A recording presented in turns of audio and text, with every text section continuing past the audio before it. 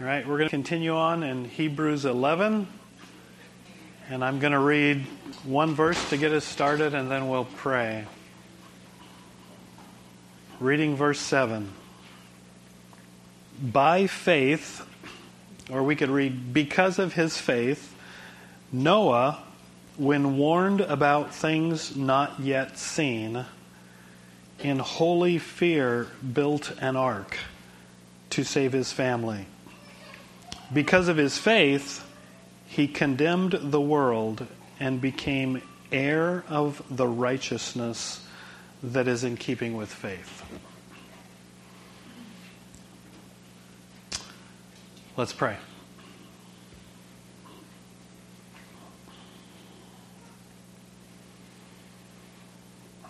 Father, as we're reading through Hebrews 11, it is so clear that faith affects our lives, and that being people of faith means people whose lives are different, and individuals and people who you will use to change the world around us. Father, I pray this morning that you would continue to make us people of faith. You'd continue to open our eyes to who you are, to know you and to see you, that we might believe and obey you. And Father, as we do that, just make us, as we're at our jobs this coming week and in schools and our neighborhoods and our homes, Father, with our friends and neighbors, Father, at the store, Father, where we are, make us people that reflect you because we're people who believe you. Father, we're a world that desperately needs that. And I pray along with just thousands of other people that are praying right now for the family, the community in Marysville. Father, for your grace and your comfort. Father, for clarity in the midst of just huge confusion. Father, for hearts that are drawn to you, recognizing what a needy people we are and how broken we are, and when we don't even know we're surrounded by such brokenness. Father, I pray for Kingston High School, again, that has experienced just so much turmoil from young people there that we're involved with, that have made threats, and now the girlfriend of the young man who was in Marysville at Kingston High School. Father, I pray for her family, for her friends, and just again for that community, and helping us to know how to minister and how to serve and how to bring healing and wholeness, Father, in the midst of such brokenness. So, Father, we just dedicate this time to you and ask that you would use it in our lives through the power of your Holy Spirit. Amen. Someone wrote a book. There's probably been a lot of books written on this, called that We Are What We Eat, right? I'm sure Sheila's probably aware of that book. We are what we eat. And there's a lot of truth to that. I know that those of us who eat donuts regularly are probably much healthier than the rest of you, because I've convinced my wife, well, I don't know if I've convinced her, but that what makes me happy is what makes me healthy, right? No, I'm just kidding. As we come to Hebrews 11:7 this morning, to carry that thought a little farther, it's really true, isn't it, that we are a lot of what we're involved in. the books and magazines we read, the music we listen to, the people we hang around, the things that we're told growing up that are stuck in our heads, the stuff that we look at on TV and movies. We are a lot of what, whether we want to admit it or not, we're affected by what we surround ourselves with or we involve ourselves with. In fact, if I understand it correctly, it's the whole strategy behind the advertising media to influence how and what we buy, right? Their job, if they do it well, is to make you think that you are incomplete or you are less of a person if you don't buy such and such a car, right? I mean, or if you don't drink a certain beer, or if you don't use a certain kind of shampoo or smell a certain way. You know, that would be like perfume, right? Or cologne. Or if you don't look a certain way. And their whole intent is to get us to think, wow, man, I need to be that way, or I need to have that. This is what I want us to think about this morning. I wonder how many of us realize how much we have been influenced by the world's way of thinking. Think about that. How much have each of us been influenced by the world's way of thinking? I love the translation in Romans 12:2, the Phillips version of the Bible. It says, "Don't let the world squeeze you into its mold."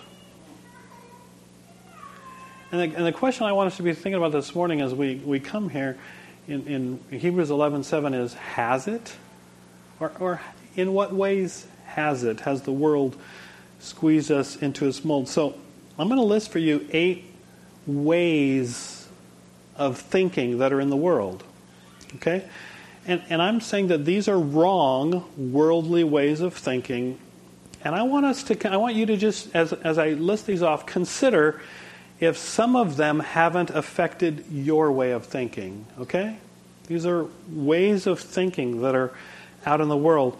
And I'm guessing that as I read these, some of you might say, that's wrong. The first one. If something feels right, it must be right. That's wrong. Number 2, your addiction is who you are and what you will always be. That's wrong. 3, sex is a natural and good expression of love outside of marriage. That's wrong. Number 4, personal convictions are good, but should be kept private. That's wrong.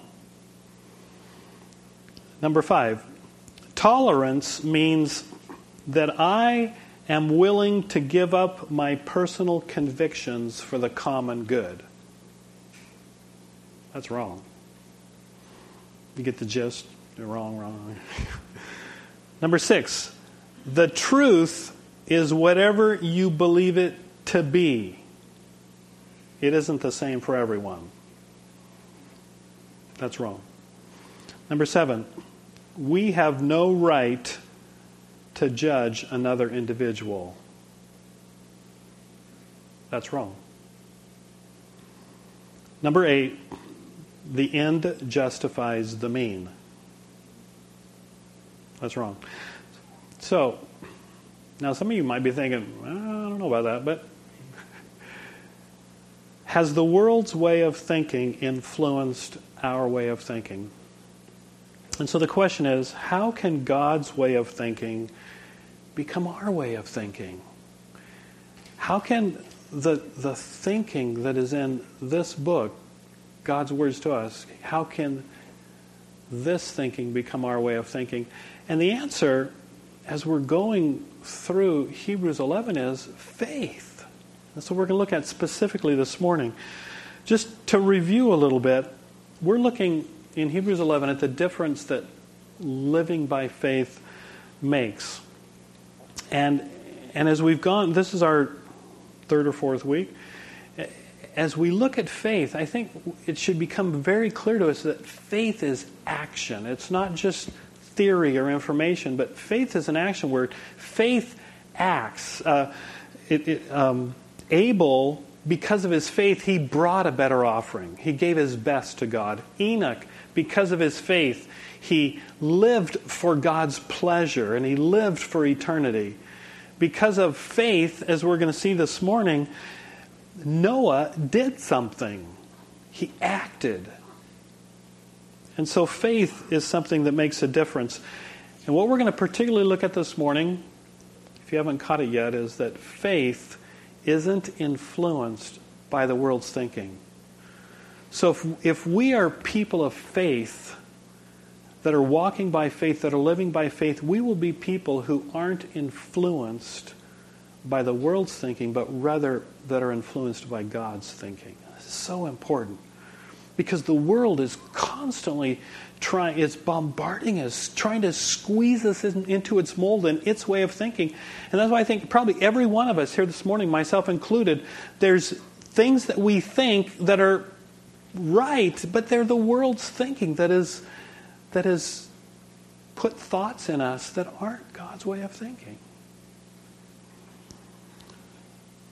So, what do we learn about faith from Noah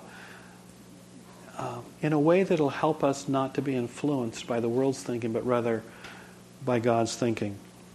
So if you go with me back to verse 7, we're just going to kind of work our way through Hebrews 11:7, and we're going to flip back to Genesis chapter 6 and 7 also, where the story of Noah is. But what do we learn about faith from Noah? Notice it says, because of his faith, Noah, when warned about things not yet seen.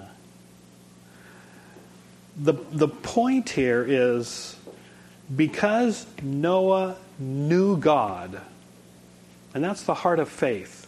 Faith is a confidence in, just to review here, it's a confidence in God. And it's a conviction about God that flows out of knowing God. We know Him and we're going to be confident in Him and we're going to have a conviction about Him. And then it's going to lead us to live for Him. But because Noah knew God, he didn't have to see physically what was before him, because he saw what God saw, because he had a confidence in God. He knew God. Go back to, you want to stick your finger in Genesis chapter 6. When we come to the story of Noah, we come to a world that is in bad shape. Look at Genesis chapter 6, verse 5. This describes the world that Noah was born into. It says, "The Lord saw how great the wickedness of the human race had become on the earth, and that every inclination of the thoughts of the human heart was only evil all the time." That's a mouthful, isn't it? Every inclination of the thoughts of the human heart was only evil all the time. And that means it was a wicked place that he was born into. Everyone was loving and enjoying and living out wickedness. In fact, it was so much so that, notice what it says in verse 6, it says, "The Lord regretted that he had made human beings on the earth, and his heart was deeply troubled." The world is in a mess. It's just everybody's doing whatever they want to do, the evil that they want to do, and God is just troubled by this. And as a result, in verse 7, the Lord says, "I will wipe out from the face of the earth the human race that I have created and everything with it, because I regret what I have created.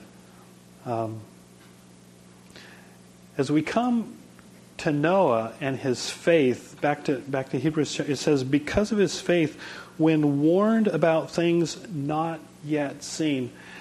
See, the world that Noah is living in 2 Peter chapter 2, verse 5, it says Noah was a preacher of righteousness. So he's living in this world that is surrounded by unrighteousness and by evil and by wickedness, and he is proclaiming righteousness. And as far as we can tell, he's the only one. And so what do you think the result of that is? I mean, ridicule. I mean, he's not invited to birthday parties unless they want him to be the laughing stock. You know, like, hey, let's invite Noah and make fun of him. But he's all on his own. Surrounded by wickedness, he's proclaiming righteousness and he's proclaiming judgment. And what makes this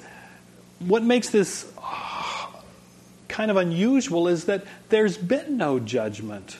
I mean, everybody's just doing whatever they want to do, and this crazy guy Noah is saying God doesn't like this and God's going to judge this, and everybody's saying, you got to be kidding. We're having a great time, and you're the sourpuss. You're the one that, but we're all loving this. But he's proclaiming judgment. He's saying, God is troubled by this, and God's going to do something about this.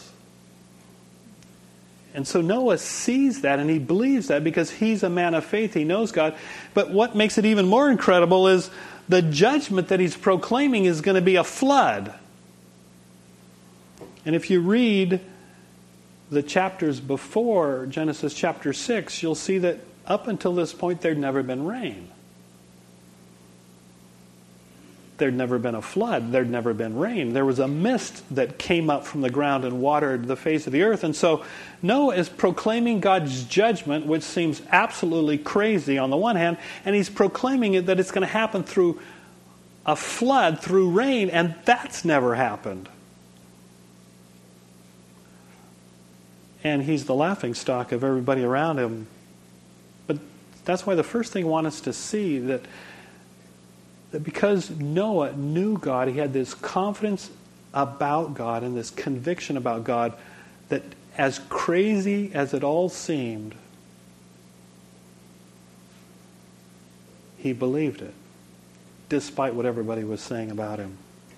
And what it led to, notice it says, because when warned about things not yet seen, even though nobody could see them, he could see them, it says, in holy fear, he built an ark. In holy fear, he built an ark. I understand this a little bit because this last week I experienced a fear that I've never experienced before. And it just kind of reminded me of what it's like to be kind of gripped by fear. I was on my way to Cash and Carry, which is off of Kitsap Way, Auto Center Way. And I was traveling on Kitsap Way by the old QFC in the right lane, and I pulled into the left lane at the same time the car behind me pulled into the left lane, and they thought I had deliberately cut them off, which led to an experience of road rage I've never experienced before. As soon as we both pulled into the left lane, this car, there's a middle lane. They pulled into the middle lane and zipped around me, cut right in front of me, and stopped. And so I stopped, and then I pulled into the right lane. They pulled into the right lane and stopped. I went back into the left lane. They pulled into the left lane and stopped. And then and the cars behind us were getting upset. They started going by, rolling down their windows and flipping off this car because they were endangering everybody. But and so I was thinking, well, this is going to be over pretty soon. But it wasn't over very soon. We came up to they just kept doing this. So finally I just decided to stay behind them because I could tell it wasn't going to make a difference. And they just stopped, and then they'd go and stop. And we came to Winco there on Kitsap Way, and the light just passed Winco, and the light turned yellow, so they went through it, and I stopped. They went through the light and stopped on the other side of the intersection, put on their flashers, and waited for me. And, somebody asked me, why didn't you call the police? Well, at this point, I was just like, kind of be under the influence of this fear, like what's happening and how this is going to end. And so the light turned green, and I went through, and they waited till I got there, and then they went ahead. We came to the 2 lanes turning left into Cash and Carry Auto Center Way, and I stayed in the lane so they'd think I was going straight, and so they went through the light, and I pulled into the left-hand turn lanes thinking it would be over. Well, it wasn't. They pulled a U-turn and waited for me. And at this point, I was like, wow, how's this going to end? The windows were tinted, so I couldn't tell if this was a 900-pound, or... But obviously, they were zeroed in on me, and my hope was that I was going to end at Cash and Carry, where there were a lot of people, and they would not want to do anything to me. We arrived at Cash and Carry, and I pulled in, and they pulled in, and the individual I waited, they got out. And then I got out, and they pretended, they at that point proceeded to yell at me for quite a while. And then I walked into Cash and Carry. They called the police. And when I came out of Cash and Carry, the police were waiting for me.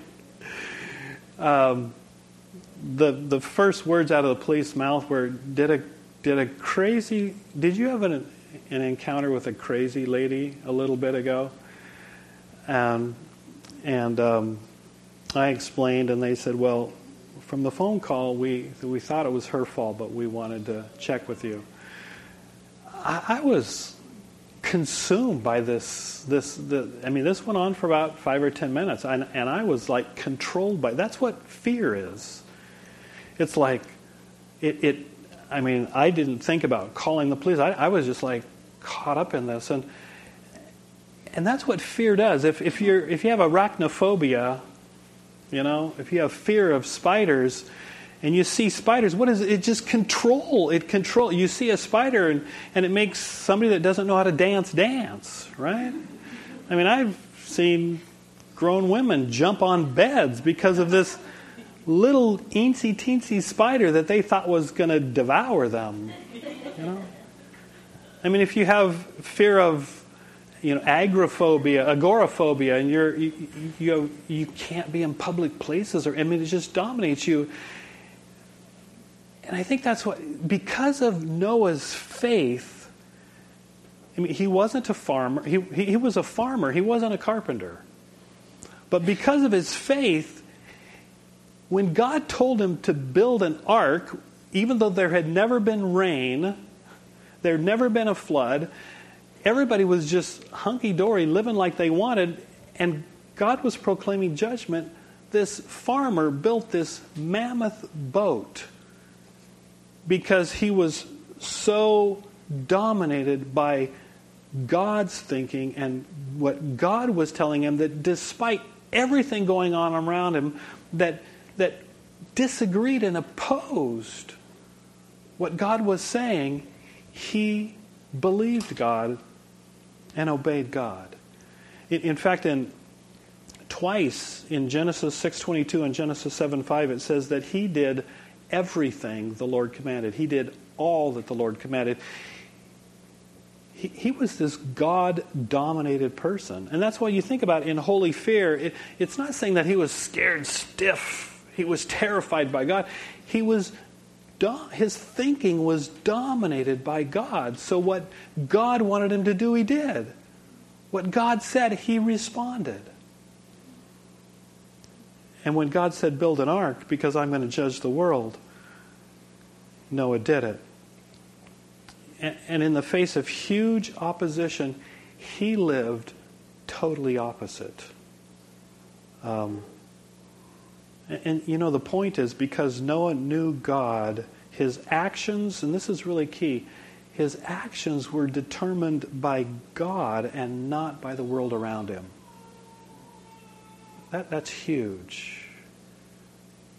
Because he believed God, he knew God, his actions were determined by God and not by the world around him. And the end result, in Hebrews 11:7, it says, he did this to save his family. And I think this is in two ways. I mean, certainly, he believed God for the physical salvation of his family, for them to be saved from the judgment that was going to come upon the face of the earth. And in the ark, they would be saved. But I think it was more than that. Because there were a lot of other people that weren't believing God and weren't saving their families. Why was Noah? And I think it's because, and we've talked about it before, as sin enters the world through Adam and Eve, and through sin, judgment. In Genesis chapter 3, verse 15, God in His mercy and His grace offers salvation. In Genesis 3:15, God says that the seed of the woman, that a promised deliverer is going to come, who will judge Satan and destroy Satan and provide salvation for humanity out of their sin. As we continue through the book of Genesis, we see the people of faith, and some of them described here in Hebrews chapter 11, they were people who saw what God promised, and they believed what God promised. They took God at His word, and as a result, their lives were different than everybody around them who just saw physically, saw with their five senses, but didn't see what God said and what God promised and believe it. But I believe Noah was that man. Because he knew God, he saw what God promised in Genesis chapter 3, verse 15, and the salvation of his family wasn't just their physical salvation, but it was their salvation from the curse of sin and the judgment that God was bringing. It was the hope of the seed who would be the hope of their family and the hope of the world. And so because of his faith, even though nobody else saw it, and these things hadn't happened yet, no rain, no judgment, no boat, because he knew God, he obeyed God and brought about the salvation of his family. What was the result? Notice it says, because of his faith, he condemned the world and became an heir of righteousness that is by faith. Two things. The results of his faith were, number one, he condemned the world. And I think this is what it means. It means he exposed the world's way of thinking to be lies leading to death. The world's way of thinking is, you got to be kidding. There's never, I don't know what you're talking about, this rain thing, but there's never been rain, and there isn't going to be rain, and there's not going to be a flood. I don't know what you're thinking. This little mist that comes up from the ground isn't going to flood the face of the earth. And God doesn't care about our sin. In fact, He obviously thinks it's okay because He hasn't done anything and He's not going to do anything. And He exposed the world's way of thinking as lies. He showed that He wasn't the fool for following God, and He showed the world to be fools for not listening to God. He stood alone for what God was saying. He stood for the truth in the face of overwhelming opposition. And because of his actions and words, he showed that the world's thinking was false. It was lies, and God's thinking was truth. I mean, history we see that. But in the midst of it, he was a man who stood in the face of ridicule and mocking and opposition, stood for what God was proclaiming, and showed that God was speaking truth. You know, our lives can do this too. We can be Noahs in the worlds that we live, in our neighborhoods, in our workplaces, in our schools, where the world's thinking is rampant. And to stand for the truth, or to speak God's truth, and maybe some of it is the things that I listed at the beginning. I mean, we'd be ridiculed and mocked, and I'm not just saying stand on a table and start spouting, but living and speaking truth in the face of ridicule and mocking, because we're convinced about God and His way of thinking and His truth, that it is truth, and what the world's way of thinking that is in opposition to God's way of thinking is lies, and it's going to end in death. In Romans chapter 8 it says, the mind set on the flesh is death, the mind set on the Spirit is life and peace. And as a result, not only did he expose the world's way of thinking as lies and as foolish, even though everybody was proclaiming it and he alone was standing in his opposition to that, and then he also became, it says, an heir of righteousness. You know, because he believed God and obeyed Him when everybody was calling him a fool or all the other crazy, closed-minded, he gained what everyone else lost. They not only lost their lives, but they lost the hope of salvation, the hope of the seed who would be the redeemer from their sin and the curse of sin and death. Christ, that the seed they gave up, he gained what everyone else gave up. And really it's righteousness, a right relationship with God.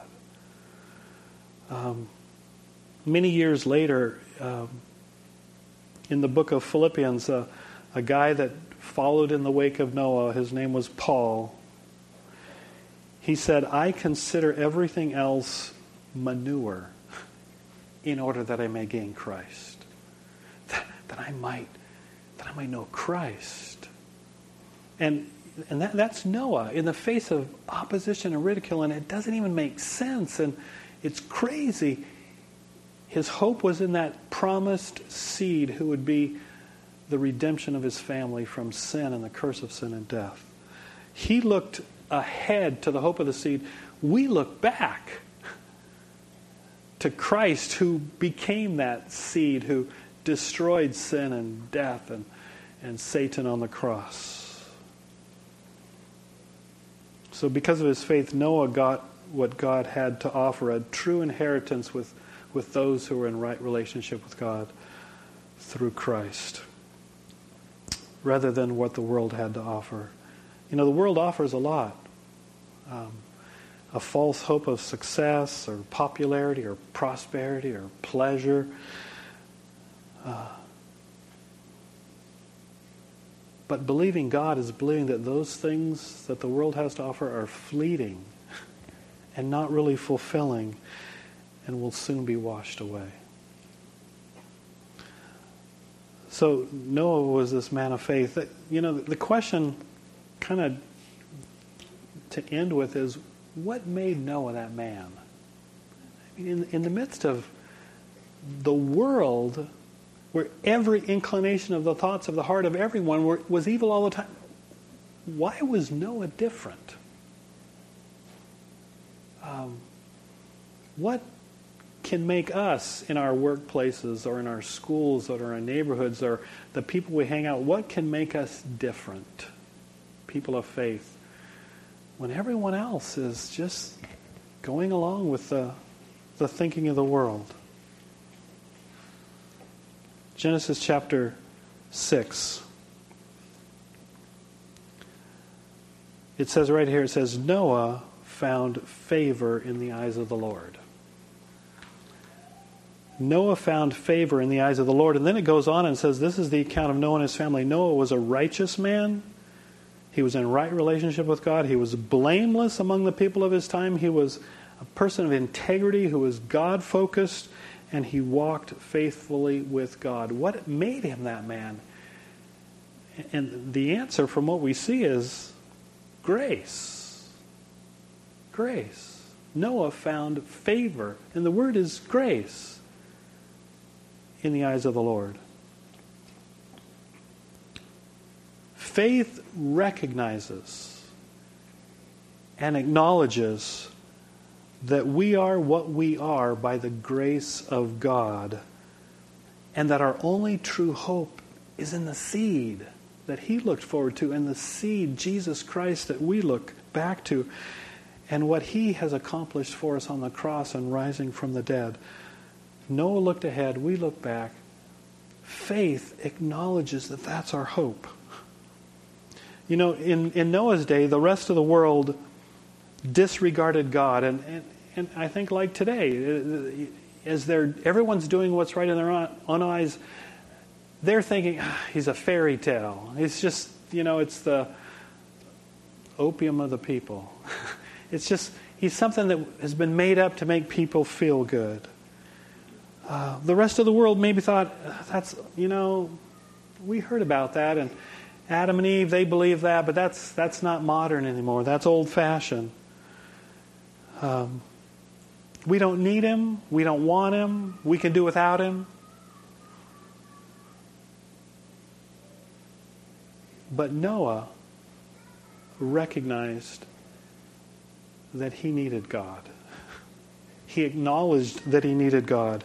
He cared what God thought. He did what God wanted because he knew he needed God. His hope was in the seed. And that's the heart of it. And whether the world's influencing us or we're influencing the world, it's, do we recognize that who we are is by God's grace? That our hope is in him. Our hope isn't in the world. And what the world has to offer, it's fleeting and it's fading away and it's going to be gone. But our hope is in God. This morning, is your hope in God? How has the world's thinking seeped into our skulls and become our thinking with regards to purity, the way we think about purity, the way we think about honesty, integrity, money?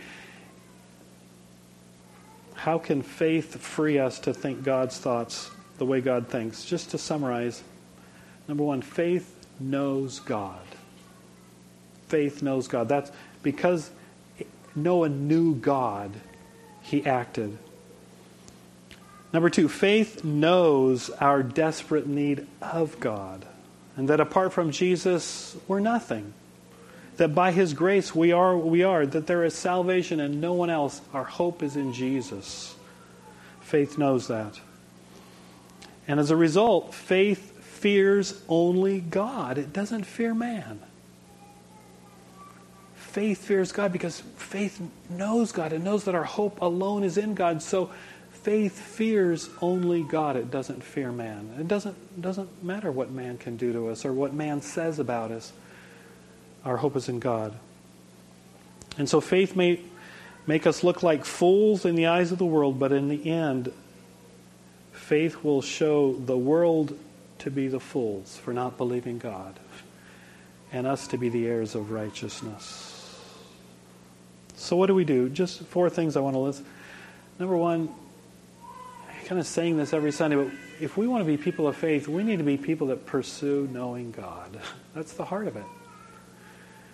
We need to be in this book, because if we're in other books and in other magazines and in conversation with other people and in movies and all that stuff, and that's what we're surrounding ourselves with, and that's what we're dominated by, our thinking is dominated by, that's where our thinking is going to come from. Our thinking will only come from God's way of thinking if we're spending time in this book. We've got to.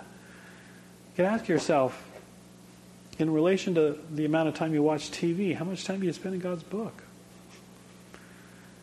The amount of time you spend reading other books, other novels. I mean, how much time do you spend in God's book? That's where your thinking is going to come from. We've got to pursue knowing God. Because if we do not know God, we will not fear God. And get it, I don't mean be afraid of God, but have thinking dominated by God, by God's truth. If we don't know God, we will not fear God. And if we do not fear God, we will fear man. And live under the thinking and influence of the world and not that of God. And time and eternity will show us to be fools for seeking to gain the world and what it has to offer instead of what God promises. Dietrich Bonhoeffer was such a man. He wrote a book called The Cost of Discipleship, and he spoke against or wrote against what's called cheap grace. A grace that does not lead to a changed life. He lived in Germany under the Nazi regime and ended up being hanged 3 days before the end of World War II by Hitler's direct order for speaking out against, and he had for years, when everyone thought Hitler was the savior of Germany, he saw, because he was a man dominated by God's thinking and God's truth, he saw the lies of Hitler, spoke out against it, actually was involved in a plot against Hitler, and was hanged 3 days before the end of World War II. He was a man of faith that led to action. Martin Luther was another such man. When he was ordered to cease preaching his heresy, that righteousness is by faith in Christ alone, under the threat of excommunication and death, he stood before the most powerful leaders of his day, the emperor, the pope, and this is what he said. He said, "Unless I am convinced of my error by the testimony of Scripture or manifest reasoning, I stand convinced by the Scriptures to which I have appealed, and my conscience is taken captive by God's Word. I cannot and will not recant anything, for to act against our conscience is neither safe for us nor open to us. On this I take my stand. I can do no other. God help me." That's a man that tremendous pressure against him. Said, I stand on the truth of God's Word. He was a man of holy fear, dominated by the truth of God. Another man named after him, Martin Luther King Jr., was another such man. He also gave his life, was assassinated in 1968 for his role, and this is a quote, his role in the advancement of civil rights using nonviolent civil disobedience based on his Christian beliefs. His way of thinking formed, dominated by God's way of thinking. And history is filled with such individuals. The apostles were called fools for Christ because they were so dominated by God's way of thinking. People of whom the world was not worthy. So what about us? Will we be such individuals of faith, committed to pursuing God, knowing God, so fearing God? We will live for God without the fear of anybody else. When others are willing to compromise, we will be people of conviction. When others fear man, we will fear God only. When others are willing to sacrifice truth for position or popularity, we will be people who hold to the truth. When others are willing to abandon purity or honesty or integrity because of what people are saying, we will hold to them. Only if we're people of faith, people who know their God. Let's pray. Father, the thought of ridicule or mocking or people making fun of us or people talking about us or talking against us or not being popular, or Father, how is it even possible unless we are people who know you? And God, what an incredible thing that we can know you, the God of the universe, the creator of the universe, that we can know you. God, stir within our hearts a desire to know you. That dominated by that knowledge and that truth, we would be people that fear no one else but you. And so make a difference in the world like the ones we're reading about in Hebrews chapter 11. God, help us to be people of faith. Amen.